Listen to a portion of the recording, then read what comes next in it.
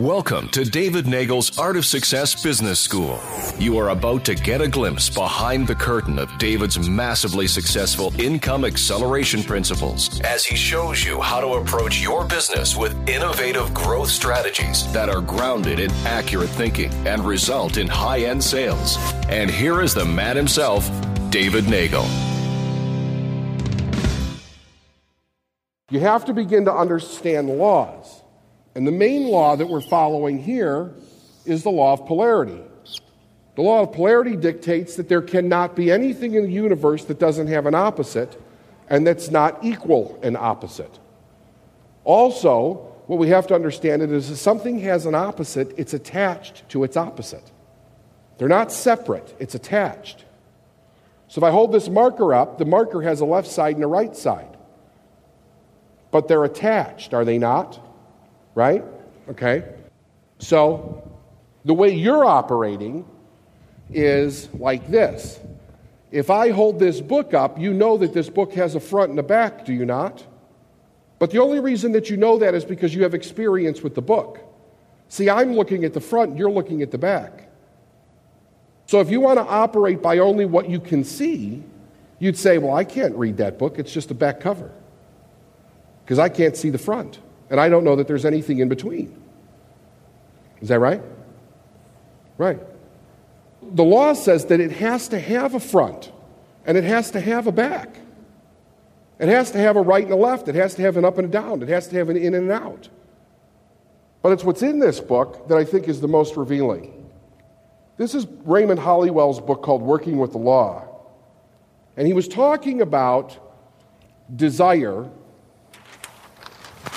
that I drew here.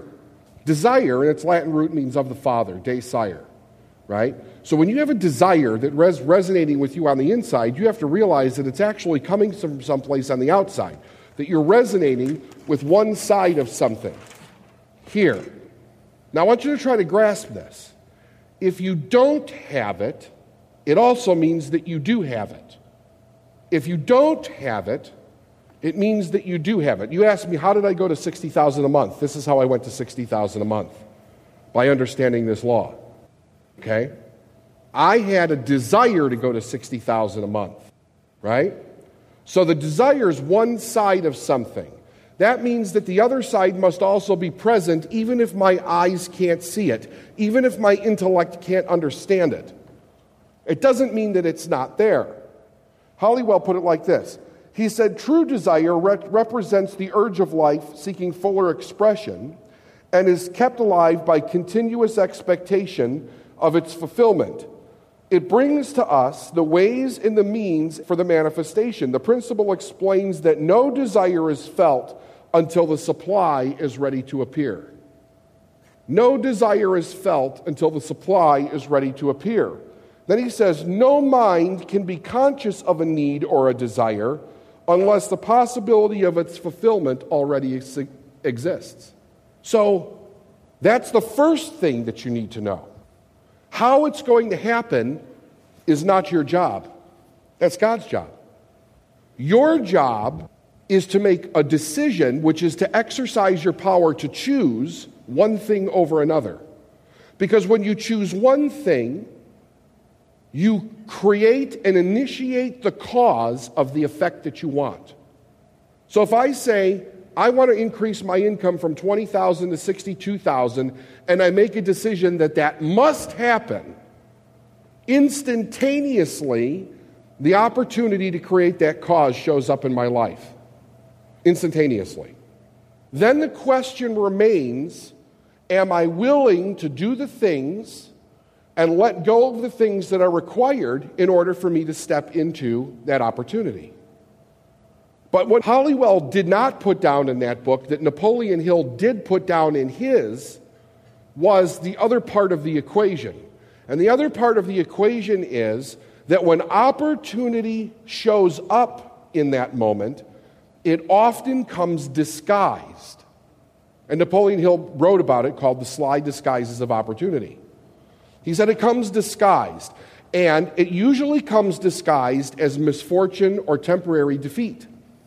In other words, it comes disguised as something that's unfortunate in your life. So what you told me was about the things that were unfortunate.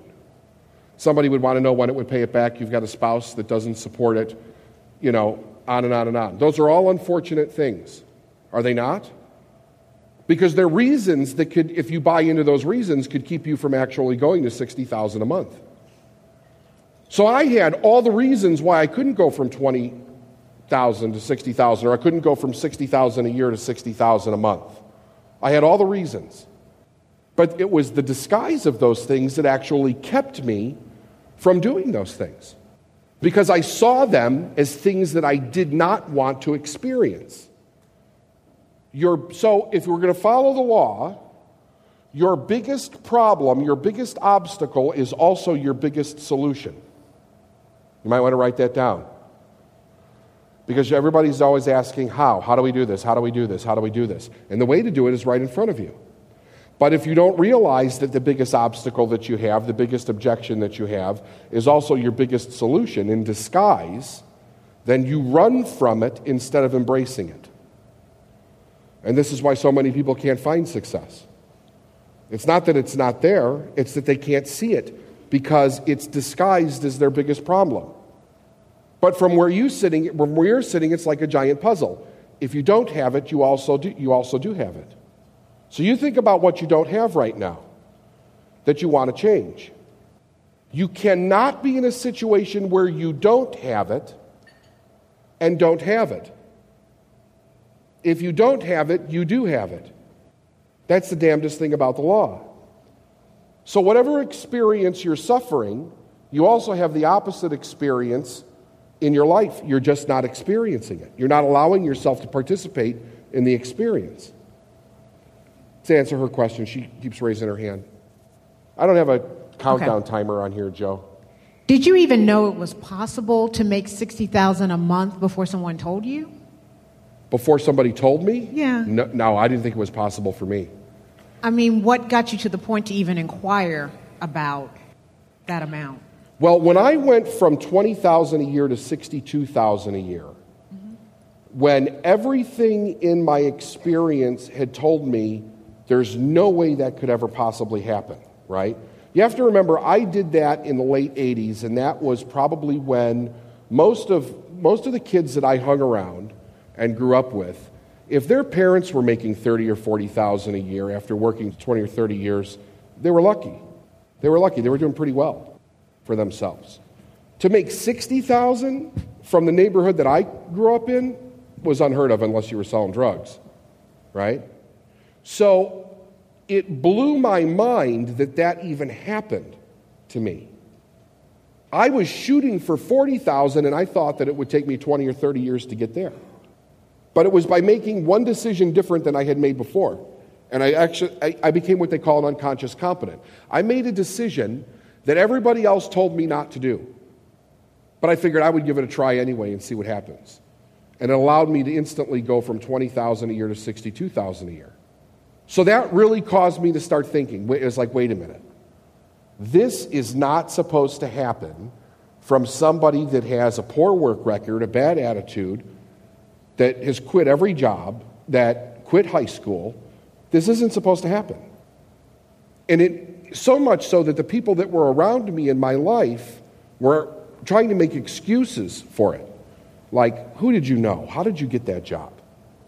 Nobody gets that job. How did you get that job? I'm like, I don't know. And I didn't know. And everybody was like, man, you really got lucky. And I really didn't want to believe in that I had gotten lucky.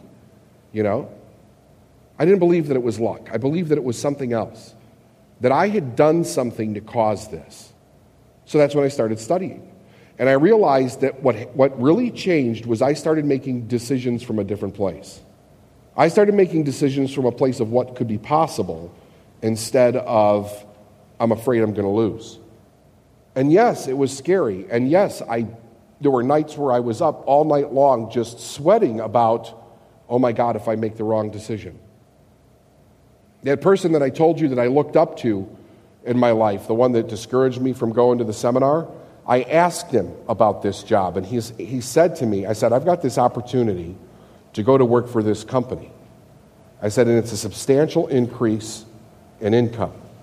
And he said, but there's also a possibility you could get laid off, right? And I said, yeah. I said, yeah, that's a possibility. And he said, uh-huh. He said, how much overtime do they give you where you're working now? I'm like, all the overtime I could possibly work. He said, I've always believed in going where you can get the overtime. So had I made a decision, and I thought to myself, but I'll never know. And that killed me, right? I'll never know. I'll never know if it was possible for me to do more. So my mind was going from a place of possibility. His mind was from safety, security, hold on to what at least you know you've got right now. Who else has a question? Here? And you've touched on this a little bit, David. How do you actually scrub the subconscious strategies that aren't serving you? How do you scrub them? Mm-hmm. You don't. You make a new choice, right? You're not going to get rid of them. They're not going to go away. What happens is a transformation over time takes place, where you make new choices with a new strategy and you give yourself a new experience. The real key is that you give yourself new experiences. Because if you don't give yourself a new experience, there's always part of your mind goes, yeah, but that's great, but it's not real. You still don't have this much money, or you still don't have that success, or you're still in this situation. So it becomes an argument that you end up with internally. And of course, your mind always wins when it goes, yeah, but you don't have this yet. Or it's great for them, but you haven't done this yet. So what's essential, and one of the things that we do in our coaching, is that we work on giving people transformational experiences in the direction that they want to go as fast as possible. As a matter of fact, we insist on it. Because if you don't start getting a result fast, you'll quit on yourself. You know? That's the way that you change it. Because once you have a new reality, your mind will not hold on to the old one anymore. Okay. So the new strategies overlay and upon the surface of the old, and they don't really have an opportunity to resurface because you've had a new experience. Correct. Thank you. Absolutely.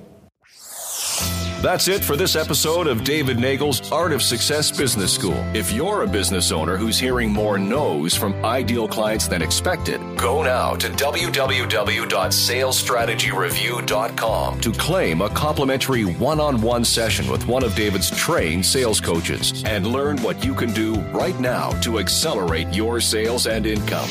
We trust you enjoyed this edition of David Nagel's Art of Success Business School. And until next time, just believe.